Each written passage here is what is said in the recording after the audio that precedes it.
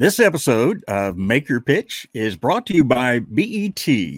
As a business owner, have you ever asked, how is my business ensuring profitability and sustainability? Or does my business drive its growth and agenda through a defined strategy? Maybe also, is there a performance management system in place?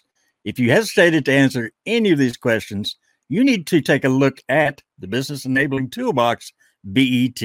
To find out more about BET, check the show notes of this episode. This is Make Your Pitch. I'm Christopher Knight. And I am Ellen J. Harris.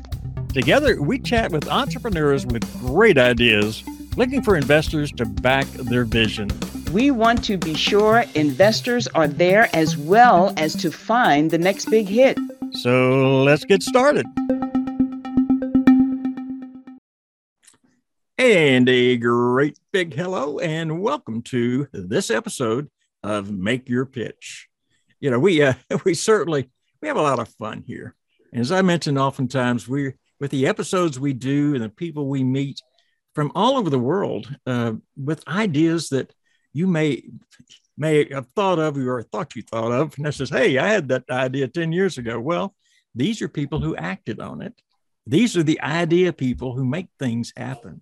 And that's what we bring to you, are these motivated people that are willing to dig down in the dirt. I mean, dig in the dirt as an entrepreneur and knowing it's going to take them, who knows how long to make it work, but they're dedicated to making it work. And that type of person is who you're going to meet today on this episode of Make Your Pitch. I'm Christopher Knight. And I am the test case, Ellen J. Harris. Oh, you are a test case, that's for sure. Let's see, what score would I give you today, Ellen? What would that be? 10. A 10. I see. Yes. Okay. Well, we'll let maybe we might let our guest grade you. After some earlier work that you did on his behalf, but that's all right. We're not going to talk about it. We're just going to leave that, for people to find out if they find out. But Ellen, you're my favorite. It's all there is to it. You're my favorite. That's right. And don't you forget it. Yeah. Before I bury myself here, why don't you introduce us to today's guest? I would be happy to introduce you to Graham Speake. He's an entrepreneur, a technologist, a kite surfer, and rethinking cybersecurity. He is an entrepreneur and technology innovator who for 25 years has led teams pioneering cloud computing and cybersecurity. He solves tangible business problems through deep technical highlights and then develop technologies that scale globally for commercial success. Notably, his products and companies have included 6 patents, emphasis on 6. He's created MasterKey, clientless cybersecurity for passwordless web logins, encrypted keyboards, and invisible MFA. BankVault is an internet isolation remote browsing for small and medium-sized businesses and professionals. He's a rainmaker, future-proof computing built in seconds, a self-evolving PaaS, that's platforms as a service. Rainmaker, he did in 2 seconds what AWS did in 40 minutes. He has a list of innovative discoveries that he's made on the internet and around internet technologies. His career highlights, this is important, he won the top fintech startup worldwide at the World Cup Tech Challenge hosted by Silicon Valley Forum and Microsoft. Welcome, Graham. Thanks, Ellen. Thanks, Christopher. It's lovely to be here. Well, I wanted to say something, what you said at the beginning about, the entrepreneur gets out with his hands and starts digging and just doesn't let up. I mean, by gosh, that recognize that's certainly what the story is about. And I just wanted to give you a little anecdote. I had many ideas. Since I was a kid, I was always coming up with great inventions. And then later discovering someone else had actually already invented it, which meant they were great ideas. I was always just a little bit too late. And even within my business, which I started out of university, I kept on finding that, I'd start a project and just, before I launched it, somebody else's printer was broken. I'd just get distracted. And one day I decided, God, the next idea I have, I'm just going to follow through completely. And that started 25 years ago. And I'm still here on that same project. It's total commitment. That's the only way I can describe it. You nailed it, Christopher. Yeah. Well, that's the sign of a true entrepreneur right there, because you'd never give up. And technology changes with your idea along the way. So you adapt to those changes. Am I right? It is about evolution. And so you can't be just fixed and locked into one thing or you'll die. You've got to adapt and evolve rapidly. And I think one of the secrets of my success is my willingness to get over it and just simply change direction when I need to. And so I've found that it's so much easier to actually, when you catch the wave, just keep paddling like crazy. But if things are slowing down, you just got to paddle even faster and you just keep going. There is no stop.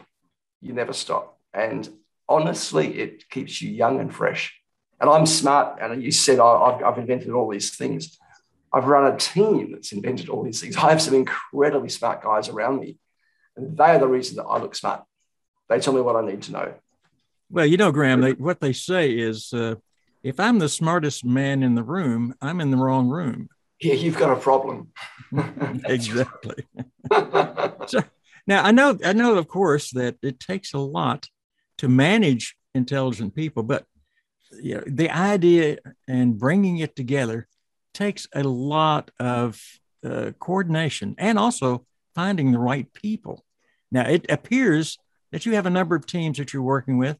Why don't you tell us a little bit about how your company is structured and organized? Obviously today we are all remote. We never used to be. I've always, we used to have a large room where we would meet, and typically we would get together about 7:00 each morning. That's when we start work. And we would just simply have a toolbox meeting, just chew over ideas, talk about politics of the day, whatever is interesting and free form. And, there's always, issues that you kind of try to work out how you solve these problems. And that brainstorming session every morning for us has been, I think we've had just absolute pearl of ideas. We also started doing it again on a Friday at lunchtime. I'd just get some sandwiches in, we'd sit around, just have lunch together and brainstorm the problems that we hadn't solved, that we couldn't solve. And I think it's something that you said at the beginning is when I found that there's a problem at my feet, that if I can solve that problem for myself, then that will actually it's an immediate return on investment. Okay. So this is, I think, one of the things that I've been successful in doing is I'm never really casting over the horizon for a big dream. I'm casting right at my toes that I can catch that fish. And if I catch that fish, I can do it again and again and again and repeat that 100,000 times. That's what I'm looking for. So there's an immediate tangible benefit. And I can go back to all of our successes. And there's a lot of innovations. I could list off probably 2025 that we've created in the last 25 years. Every one of them has been like solving a personal or internal problem that we knew that everybody else had as well. And that's ultimately what's led to the birth of what is now MasterKey, BankVault MasterKey. Well, you really are hitting it on the head there yourself. So many folks will begin the project, and as they move forward, they think of something that's out there that maybe relates to what they're doing now, but then they start spending their time reaching over that hill as opposed to perfecting what they're working on right now. The old statement is, I always say, is you always want to dance with the one or leave with the one that brung you, So, if you say that, that means that, right now you want to leave with what you're developing and then take it outside if you want to. But it's so true. You really need to actually get a tangible return on that effort, or you'll probably wither and die quite quickly. I do meet a lot of entrepreneurs, and I do like to contribute. And my advice is always make sure it's a really big pain point. and make sure that if you solve this, that someone's going to pay you for it pretty quickly. And if it's a big enough pain point that the whole world has, then you have a total addressable market that the investors will be interested in. Well, let's talk about the pain point that you're solving. Tell us about it. So, yeah, so I mean, we've now, we've gone from what became cloud computing. We pioneered the area that is now cloud computing, and we pivoted our technology into the area of cybersecurity. And originally, it was and this came out of a phone call from a real estate agent. The government was educating the real estate agents that their trust accounts were being hacked successfully. And the trust account holds money that's other people's. There can be more money in the trust account than your business is worth. And the problem was that everyone thinks that the bank's going to reimburse you, and they might, but you need to first prove to the bank that you're not defrauding them. That can take months. If you're the trustee of a trust account, you are personally liable, and you are liable within 24 hours. At 48 hours, the government actually shuts you down and you're out of business. So it was a really sharp, clear, acute pain point. And that was when I realized, we've got a solution to this. It was one of the technologies we'd built for cloud computing. I gave it to this guy and he loved it. And that was, wow, hang on. This was under our nose the whole time. I mean, this little device had been sitting on my desk for 2 years and we didn't know what to do with it. And we suddenly had this market. And that was the pivot point for BankVault. And it was also one of these really sobering periods where what we'd done was really incredible, but we were in this chasm of death. We had early adopters, we had revenue, but the sales cycle was so long. It was typically 10 months. And we were never going to get explosive growth. So the pivot was realizing this and being prepared to change.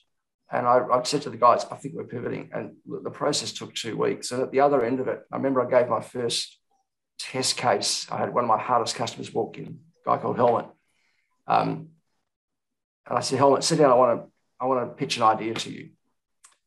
And, I just said, look, basically, here's the evidence that, bank accounts are being hacked, and if it happens to you, it can happen. This is how it would happen. So you think that you're safe because the bank's going to reimburse you. They might, but it's going to take weeks or months. Meanwhile, your cash flow is screwed. Your two most precious assets on your balance sheet is your cash at bank and reputation, and that's gone overnight. Anyway, he said, look, you're absolutely right. I'll buy it. And, I also want a security audit. That process took 10 minutes. My sales cycle had gone from 10 months to 10 minutes. I was selling it for 10 times the price. I didn't tell you that part of the story. And my cost of delivering it was 1/10 of what it used to be because I wasn't doing backups. There was no mail service and all the rest of it. And it's like, oh my God. And it was that product that I won Top FinTech Startup Worldwide here in Silicon Valley, which is quite a moment. And hence the birth of, we changed the company name. And this was such an interesting process to go from having built a really complex product to distilling one little gemstone out of it that we could then, it was as hard as a diamond, we could scale massively on this. And that was the foundation of what became BankVault now, although we are now doing better things. We're doing some really exciting things now. Well, you say exciting things now. Is BankVault though is that your focus product right now? So no, BankVault's the company name now, and we will rebrand that very shortly so that we remove the bank references because banking is not our focus anymore. The leading product today is called MasterKey. This is a fairly new product. It's only probably 12 months old. I can just describe it this way. In June, passwordless authentication became the highest funded sector in cybersecurity. The analysts are predicting that this will basically have 90% adoption in the next few years as the industry grows from what is a $45 billion industry this year to $456 billion by 2030. It's growing at almost 30% compound annual growth rate. It's an enormous market opportunity. So we've now pioneered this space since 2015. It's when I created that other first product I was telling you about. We've got 6 patents filed around this. And we've just released this, which allows, it's called Master Key, and allows any website to go passwordless overnight. And that is about 100 times faster, or certainly 10 to 100 times faster than most other products on the market today. It's a really sharp, clear edge. Now, our focus is purely on web login. So if your users are logging into your web portal through their local browser on their phone or on a workstation, that's where we're relevant. And most of our competitors are having to do devices and do apps, and that's 100 times harder to do. So we've gone very, very niche, but it's a very, very big niche. This is the future of the internet. It's all a browser. So it's exciting. This is such a big opportunity. Now, before you actually delve into how it actually operates, is this aimed at larger corporations, mid-size, or even down to the individual level person who just has his own computer? Yeah, so this particular product, we target enterprises. They can be small or large.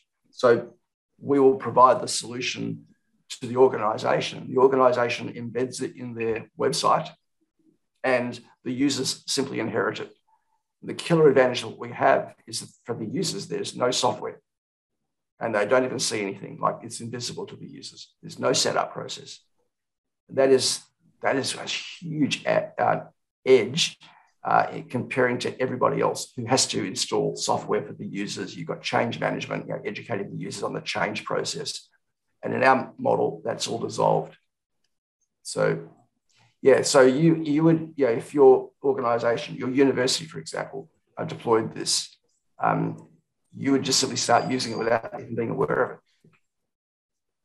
Well, Ellen, I think this sounds to me like that we need to talk him into licensing us to promote it to the general public in some way.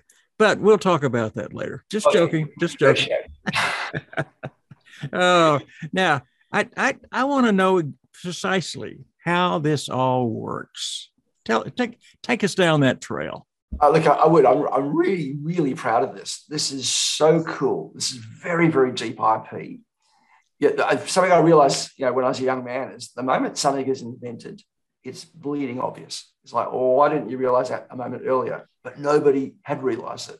This is the beautiful thing about innovation. So I can describe this, but I got to say, it's going to look very, very simple. But there's a lot of thought that's gone into this, into distilling it so that it is so hardened and basically infallible. So if I can, I'd like to share my screen if I could. And there's a few diagrams. Let me. Absolutely. Please go right ahead. I'll describe the diagrams for the people that are actually not on video. Are you seeing my screen? Yes. Yes. So I'm just going to flick to the how we do it. And actually, I want to just preface this a little bit this never works unless I describe the pain point really clearly. Most cyber attacks out there by volume are targeting our PCs and smartphones. And the goal is identity theft, is to take over your online accounts. And it's very, very simple to do. Most of us are simply logging in through a web browser, typing in username and password. And you see the asterisks on screen. This is simply a mask for the people sitting behind you, so they can't see the password. Any software in that browser sees this as clear text.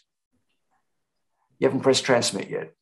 If you're using a password manager, when it loads your encrypted password into that web form, it's now clear text. It's no longer encrypted. Again, you haven't pressed transmit yet. So password managers actually expose our credentials to malware. This malware could be a bit of JavaScript from something that you clicked on 10 months ago. According to Symantec, the average time a man of the browser is there before they sting you is 10 months. And in that time, they collect everything. They absolutely know your login details to your bank account, for example. What you need that two-factor authentication step. And this is why the industry is pushing very hard to go two-factor authentication, so that you have, as well as something that you know. It's a really good idea. It is a cost. It's a pain in the neck for everybody. It does work, but it's not infallible either. there's a variety of techniques that you can use to actually defeat this. I'll give you one very simple one. If I've hacked your browser, I already know, you know how much money is in the bank account. I'm going to choose the day there's the most money there, and it could be payroll day. So you load up your payroll, or a list of creditors to pay into the bank, and my JavaScript, all it's got to do is change the bank account number behind the screen. I'll move the decimal point, and then you authorize it with your fob or your Google Authenticate or your iris scan or whatever. That money goes to my bank account. You now need to prove to the bank you're not defrauding them. That can take, as I said earlier, weeks or months. Two most precious assets is your cash at bank and reputation. They're gone overnight. So these account takeovers are catastrophic for everybody involved. The way we're doing cybersecurity has failed. Literally, this was a $500 billion cost to the global economy when I started in this in 2015. This year, it's predicted to be $6 trillion. Okay, by the numbers, it's not working the way we're doing detect and respond. Detect and respond is always playing catch up. There is a new generation of technologies, which we call cybersecurity 2.0. It's only just beginning, and this is now led by passwordless authentication. And passwordless authentication is very, very difficult to compromise, to breach. Analysts, as I said earlier, are saying this is a $45 billion industry this year. To give you an idea of magnitude, this is almost 45 times larger than the password management industry. This is huge. So a lot of solutions. I'm getting to the punch point. I'm going to give you a demo too, if you'll let me. A lot of great solutions out there. They're all technically sound. They all suffer from the same roadblock, which is this is a major implementation project. So you're going to change the way you're measuring identity online. You've probably got a data migration to go through. You've then got to deploy client software to the users. You now have a change management project where you've got to educate those users to adopt the new technology. And the scarcest resource you've got is the A team that oversees this, that has to get it right when your business is offline. So we've solved all these problems. So you asked the question, Christopher, what it is. Mask is actually a protocol. This is ingenious. It is invisible to the users. We're harnessing the user's mobile phone's browser. So there is nothing for the user to install. It's deployed from the very front face of the organization's web server. So literally all users inherit it instantly. Where we see this clearly in this here. So there are three components. One is an encrypted invisible keyboard, which will either generate the credentials or capture existing user credentials. We then retrieve these to create the passwordless experience. And then this is multi-factor authentication, but done in one step that's invisible to the users. It's what you see as a user when you go to the website with your mobile phone or tablet. It recognizes you and just logs in. If you're on a workstation, it's a little different. We're going to present a QR code. If you scan it with your phone camera, it transfers a login page onto your mobile phone's browser, authenticates you, and your workstation logs in. So there is nothing installed on any device. There is no setup. And the users never need to remember or enter credentials again. Can I give you a demo? Well, certainly. I do have a question, though. Let's say that, is there any way to lose your identification names or addresses or anything like that? Or is this handled totally different than what we're used to doing with our logins? Yeah, this is different. This is different. But what's really lovely here is that there is, for the organization that's deploying it, there's literally no changes to anything other than the front face of the website. It's a cosmetic change. There is no changes. So exactly what you're doing right now, I mean, the authentication engine that identifies the users is always behind the firewall. That's not the problem. The problem is always the end user, their device. And what we've done is we've abstracted the credentials away so the users never have to enter it again. And it's now controlled by the web server. It's actually a very elaborate system that is a triangulation between the web server, the user's mobile phone, and perhaps their Face ID. So we've got multi-factor authentication here.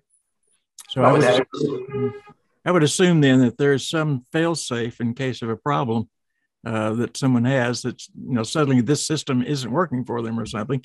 And that's a really great point, because this is what all of our competitors have to wrestle with. Suddenly, your organization is completely single point sensitive on this technology working. Otherwise, all users are offline. Right. The really incredible advantage we have here is there is no single point of failure. The users can still continue to log in as they would usually do. So we're a really, really beautiful add-on. We make the experience of logging in passwordless, seamless. But if we're not there, it actually doesn't matter. The users can still do what they usually do. Okay. Well, let's take a look at that demo then. So let me show you. And I'm going to, I don't know if any of the users are looking at the screen, there's a static QR code on the screen. If you scan that with your phone camera, it'll actually just take you to that web link, which is the demo. And you can actually just do this off your phone. I'm going to do that. While you're doing that, is there a page they can go to themselves and do this demo? Yeah, if you go to bankvault.com, almost just under the top of the page, there's a green button that says Experience It Live. Just follow your nose. Just click on it. Thank you. Yep. I'm going to demonstrate the workstation because this is a little bit more dramatic. I'll just get rid of the screen here for a second. Let's pause for a moment so we can hear from our sponsor for this episode. I have just set up our customer relation management system using CRM Engine, not just for its many options, but because its price is well below that of the big boys. The CRM Engine team set up all that we needed to keep track of our contacts, including those who are scheduled to pitch, our investors, and strategic partners. We now know when we met, what was said, when to follow up, and includes an auto email system to stay in touch timely. It keeps us focused on what makes Make Your Pitch what it is, the people. So to learn how to keep your business in touch with your clients using CRM Engine, go to the show notes of this episode. So I'll just describe it. What we've done here is just set up a normal looking username, password login that you'd get on any portal. What we've done is the cosmetic change has now got a QR code on the right-hand side. But I want to go through a little thought experiment. And I'm going to say, look, let's suppose we've been talking to a university, say Stanford University. I'm sitting here in Silicon Valley. So we've been talking to the guys, and this is just a thought experiment. They haven't tried it yet. But all they need to do is think about it, do testing, make sure they're happy, and maybe a few weeks later decide, yep, we like it and we're going to deploy. We're comfortable, it's secure, we're comfortable, there's no technology risks. So 4:30 on a Friday afternoon, they add 20 lines of code to integrate an API into the web server. And all that happens is if on a workstation, there's a QR code next to the login. So we all come into university the next morning, Monday morning, there's a QR code on the screen. If you're in a hurry, you're going to ignore it. You're going to continue to log in as you normally do. Again, Tuesday comes around, you've got assignments due, or you're going to give a lecture, you just keep your routine. Maybe later in the week, maybe Wednesday, Thursday, mid-morning, you've got a break. And that QR code has been on the screen all week. Now, you trust your institution. And there are 3 words: scan to log in. So if I scan this with my phone camera, and these are static dynamic QR codes. So whenever anybody sees this video, that QR code will be no longer relevant. If I scan it with my phone's camera, it simply transfers that page onto my mobile phone. And first time in, all I'm going to do is going to enter my username password on my phone. It's like, well, that's cool. And it logs me in. Every time I come back after this, and I've just done it here now, I've been here before, it recognizes me. It wants to log me in as a user called hello. I just press the button, my screen fills with asterisks and logs me in. And this application is showing us what it caught at the back end.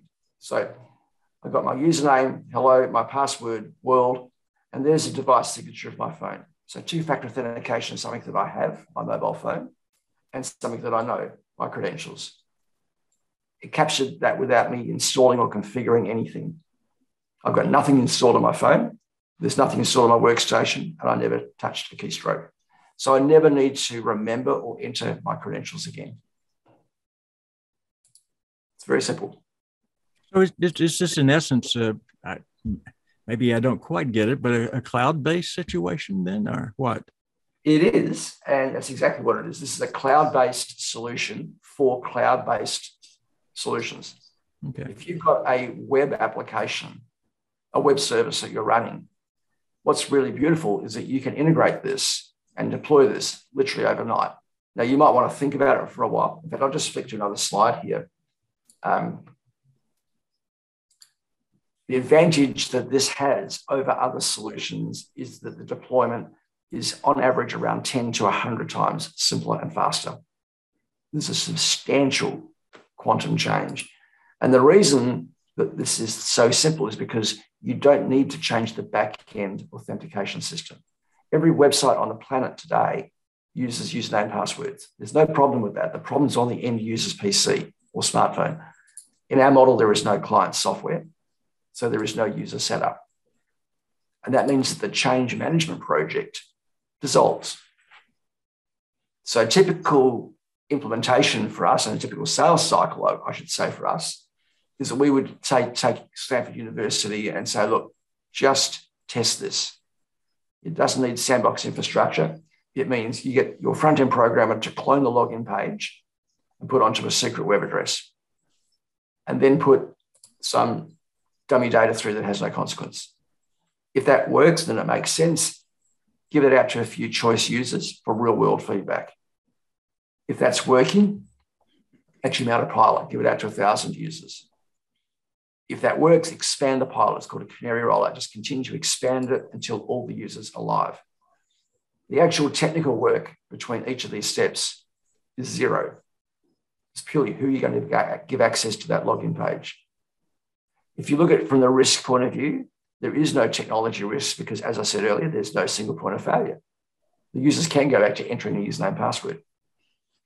There is no security risk because this is the user's normal input. What we've done is we've abstracted it away so the users never enter their credentials again. It's now controlled by the web server and working in combination with their phone and their Face ID, for example. And I'd love to describe, if you let me, exactly how that works, because that's where the genius is. Please do. Okay, all right. Let me skip to my pitch deck here to the end of it. I put these things in the appendix because investors don't want to know the detail, and yet the detail is what actually counts the most, right? So we're always harnessing the user's mobile phone, okay? So that you'll get the login screen on your mobile phone asking for a username and password. You enter your username through a normal keyboard. When you touch the password field, we invert the architecture. Your keyboard disappears and we replace it with an image of a keyboard transmitted from the web server. This is an illusion. There is no keyboard. What we've actually done is sent a photograph there. This could be pictures of animals, could be numbers, Chinese characters, anything. What we're actually doing, in addition to that photograph, is we're encoding the screen. So we now have encoded cells on the screen. When you press the letter A, we never generate the letter A. You're actually touching a cell. We're going to generate maybe 48 characters. The only place in the universe that can interpret that is the web server that set it up a moment earlier, because that had the original security secret. It becomes a character inside the web server and it stays there. The web server echoes asterisks back on screen to give the illusion that it's interactive. We also pass through the device signature. So we know your 2FA, something that you have as well as something that you know. So this is the first layer. This is a technology we created about 4 years ago. I got to pitch this to the president's senior advisor on cybersecurity. It was really cool. We're really, really proud of it. But there's another layer that we added in the last year, and that's this, the protocol. The protocol, what's genius about it is we have these two steps in between two endpoints, the two endpoints being the web server and the user's mobile phone's browser. So every time the web server creates a login page if it's on a workstation, as I said, we've got the QR code. If you scan that, we simply transfer it back onto your phone. So everything goes back to the phone. On every login, the web server generates a unique security secret. Keeps part of it private, has part of it public. The public part is now on the user's mobile phone. The mobile phone now generates its own unique security secrets, as part of it public and part of it private. The algorithm is the combination of these two secrets together that encodes the screen. So when you press the letter A, we never generate the letter A. We're going to generate maybe 48 characters, and we go to store it. Before we store it, we encrypt it. So we've got encrypted, encoded data now. If you spent the next, and with current technology, you'd need about 1 billion years to decrypt it, and you'd be left with contextless, meaningless, encoded data. You've got nothing. When you're ready to withdraw it and take it back to the web server, we hand it to another server called an API server. This is talking directly to the web server. The web server generates a new security secret and hands it to the API server. The API server receives part of the security secret from the mobile phone. It starts the decryption process, but then further encodes it. And ultimately ends up inside the web server, which has the original security secret. It decrypts it there and becomes a character there. And this happens in milliseconds. On top of that, we then layer, for example, your Face ID, fingerprint, screen pattern on your phone. This is a standard called WebAuth and allows for web authentication. It's part of the FIDO2 standard. So an organization can deploy this whole thing. It's all this massive complexity, literally with 20 lines of code. They can deploy the WebAuthn standard without any software development. Literally just turn it on overnight. It's very, very clever. And we can apply this to more than just passwordless authentication. We could also apply this to transaction authorization, a payment, a cryptocurrency transaction. And we can apply this in the crypto space to the fact that your exchange never needs to own or hold your private key any longer. It's now a combination of partly a secret on their side, partly a secret on your side, and then something like your face. Yep. Okay. I've got a question. Yep. All right. Okay. I'm guessing this is just I'm surmising based on what you described that this is a piece of technology that lives on a web server. So whoever wants to log in can log in, and I'm going to say the wireless technology on my side interacts with the technology on your side that creates this authentication that allows me to log in. Yes, I can see where you're going with that. You open up a really, really important question. Where does this actually sit? Like, who controls this? How can you trust this system? That's really, really important. So what I will say is in cybersecurity today, there's a surge for this thing called zero trust, where you don't trust anything. This is a zero trust solution. So the secrets that you're generating, these security secrets, are held by the web server. By the way, they are unique on every single transaction. So they're very, very transient. And they never leave the web server. So you would need, as I said, 1 billion years to decrypt this without that secret. You don't have to trust our solution. You own the security secret. You never let that go. This infrastructure can therefore sit on the cloud. I mean, we'll typically run it in Amazon, but it could actually, for a larger organization, it could run internal to the organization. And this scales massively. So if you can imagine, the credentials of a user, there's no personal identifiable information here, okay? Everything that is flowing through the system is encoded. We encode the screen, or your web server encodes the screen before the user's intent is even there, okay? So the moment that the user touches an encoded screen, nothing can interpret this except the web server working in combination with that user's mobile. Remember, the algorithm was the combination of security secrets working together. So the whole thing happens in milliseconds. It will scale like the theoretical limit for a virtual machine. If you push up the file handle, it's just about 32,000 concurrent connections. So you can imagine 32,000 phones concurrently connecting, and they're all connecting for a few milliseconds. The records in the data store are a few hundred characters. We can have tens of millions of lines of code. They can be retrieved almost instantly. So this scales massively, and we can actually distribute this actually globally. So it becomes a distributed network. So if you've got 20 million users around the world, this will support that without problems. I do have two unrelated questions.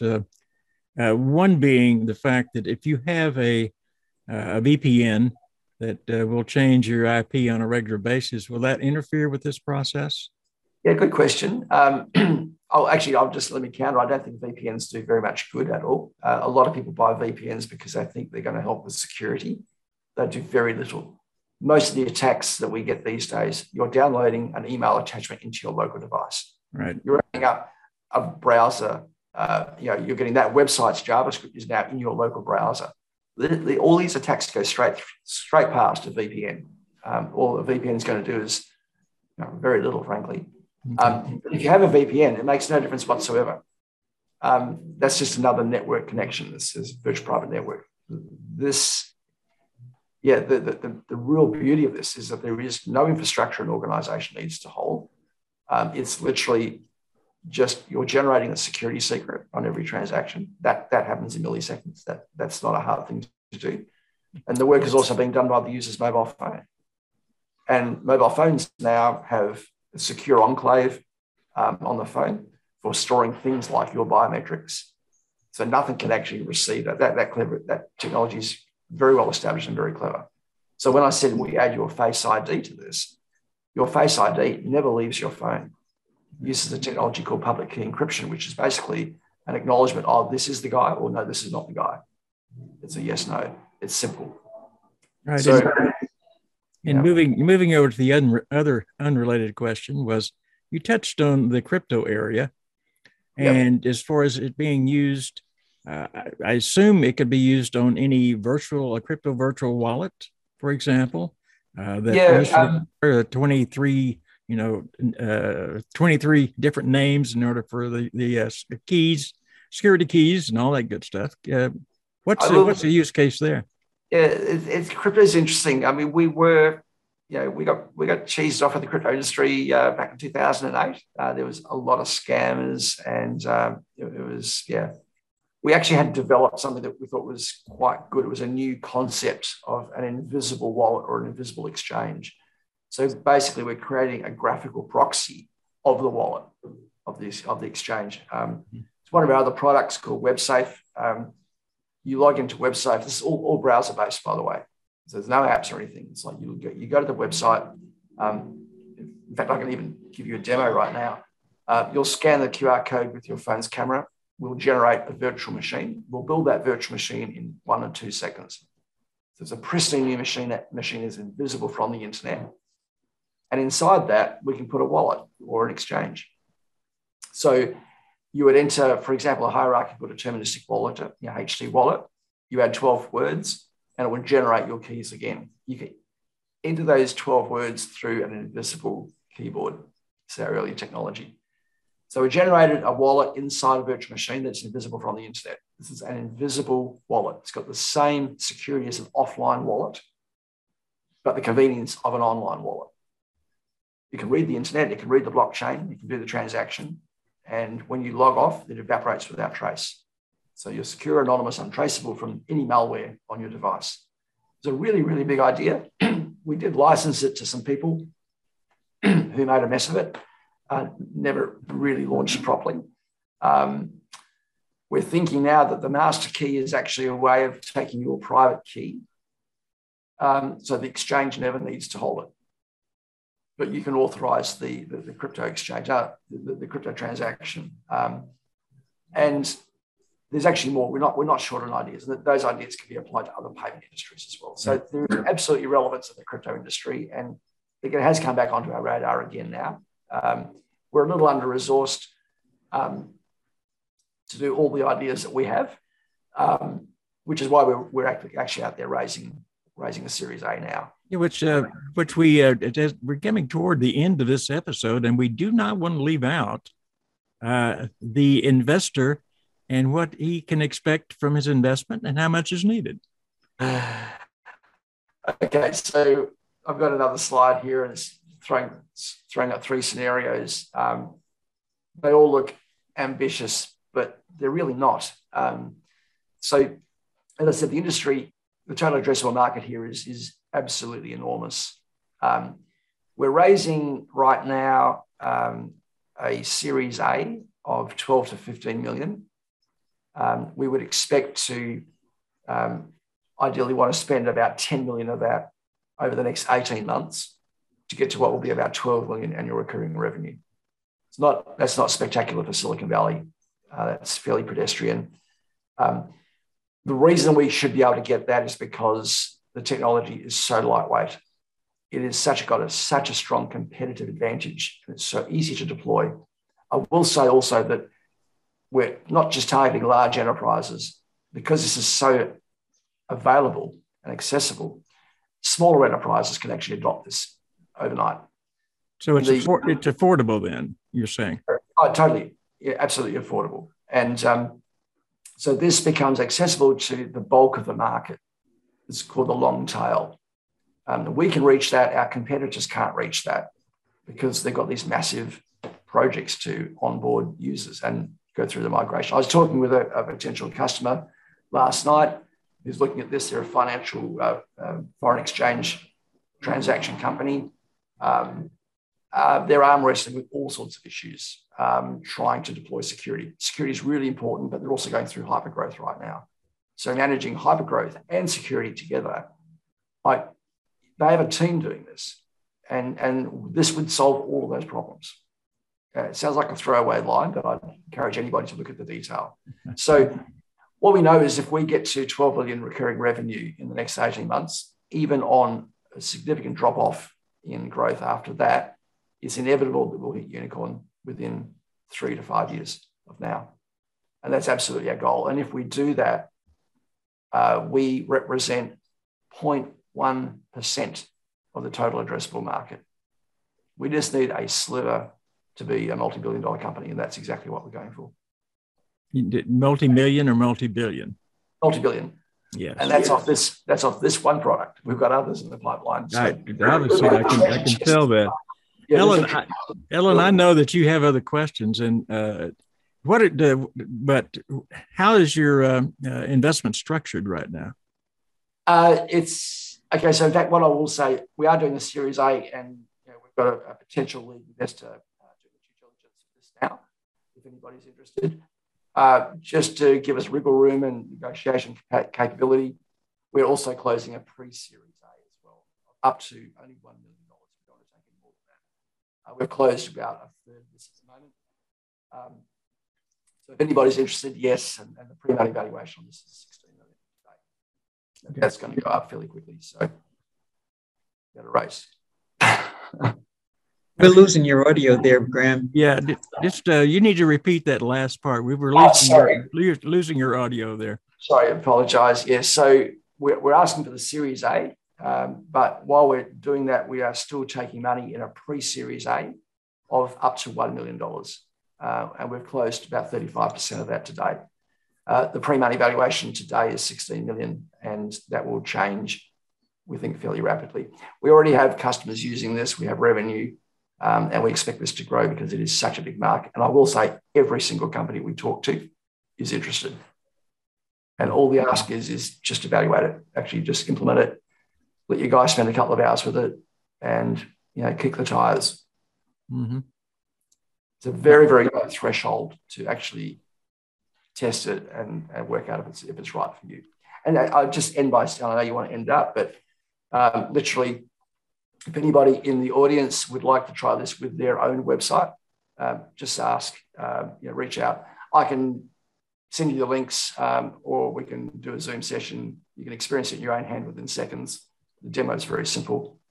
And they would reach out to you in what way? Yeah, so my CEO at bankvault.com is probably the easiest. You just simply go to the website, put something into the web form, that'll certainly get through to me. And we are right on the point of this raise right now. I will say our competitors are typically raising around 30 million Series A, and we'd love to do that. We're asking for less, but we're kind of hoping it'll be oversubscribed. Ellen, go ahead. Take us to the end here of the questions you might have real quickly. Okay. Geez, I wish they were quick. They're not. Because now I'm fascinated by the technology, and it's more of a how-to. And you don't want to give away your proprietary information. And that's the structure of my questions, because it's fascinating the way you have it designed, and you're just entering, going in through a QR code, and you get everything you need. You do, and I will say that's only on a workstation. If you're on a mobile or tablet, there is no QR code. There's literally nothing. It just takes you straight in. Okay. It's so cool. Yeah. It's Yeah. So the user experience is like the users probably won't even notice it, and yet it's all there. So you're just using the QR screen. So the QR code is only if you're on a workstation. We need to connect that workstation with your mobile phone somehow. So we simply present a QR code for that reason. There is another version of this, which I'll just describe, where it's effectively a push. The moment you open up a workstation, your phone just knows about it and ask you to confirm. So there's no QR code there. I'll just describe another scenario too, which is very cool. That invisible encrypted keyboard is an option. You don't have to have this. So again, another technology that we've just released, we're releasing right now. We haven't onboarded a customer with this, but we're about to. A customer of ours in Boston is talking about onboarding 100,000 new customers onto their network. This is financial information where there's a anti-money laundering, know your customer requirement. So these are investors, 100,000 investors. Those people will be onboarded without ever seeing a keyboard. So they'll come in, literally go to the website, and it will recognize them, and it will create the credentials behind the scene, and just automatically log them in. That is very, very cool. It is. It seems your most compelling use case is in the financial services industry. It's not. This is where we started. We started in banking. Banking is probably our last prospect now because the sales cycles are so long. Certainly, security is very, very important in financial services. Yes. Everybody is educated about the need for it, but it's even bigger in healthcare. And we're losing your audio again. So it's bigger in healthcare as well. It's healthcare. Okay. You've got everything from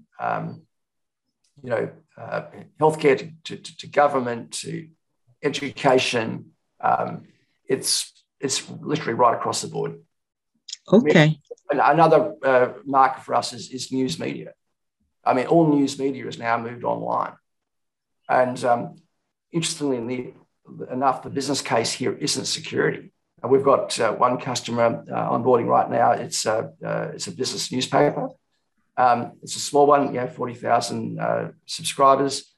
The business case wasn't security. If a subscriber is paying, then just give them frictionless access. Right? We just want to make this a beautiful experience. But we do more than that. We actually stop credential sharing. So you can no longer share it around the office, and that stops revenue leakage. It's a really cool angle. Yeah, it's not just security. And of course, news media is enormous. It's all now online. So this is another market for us.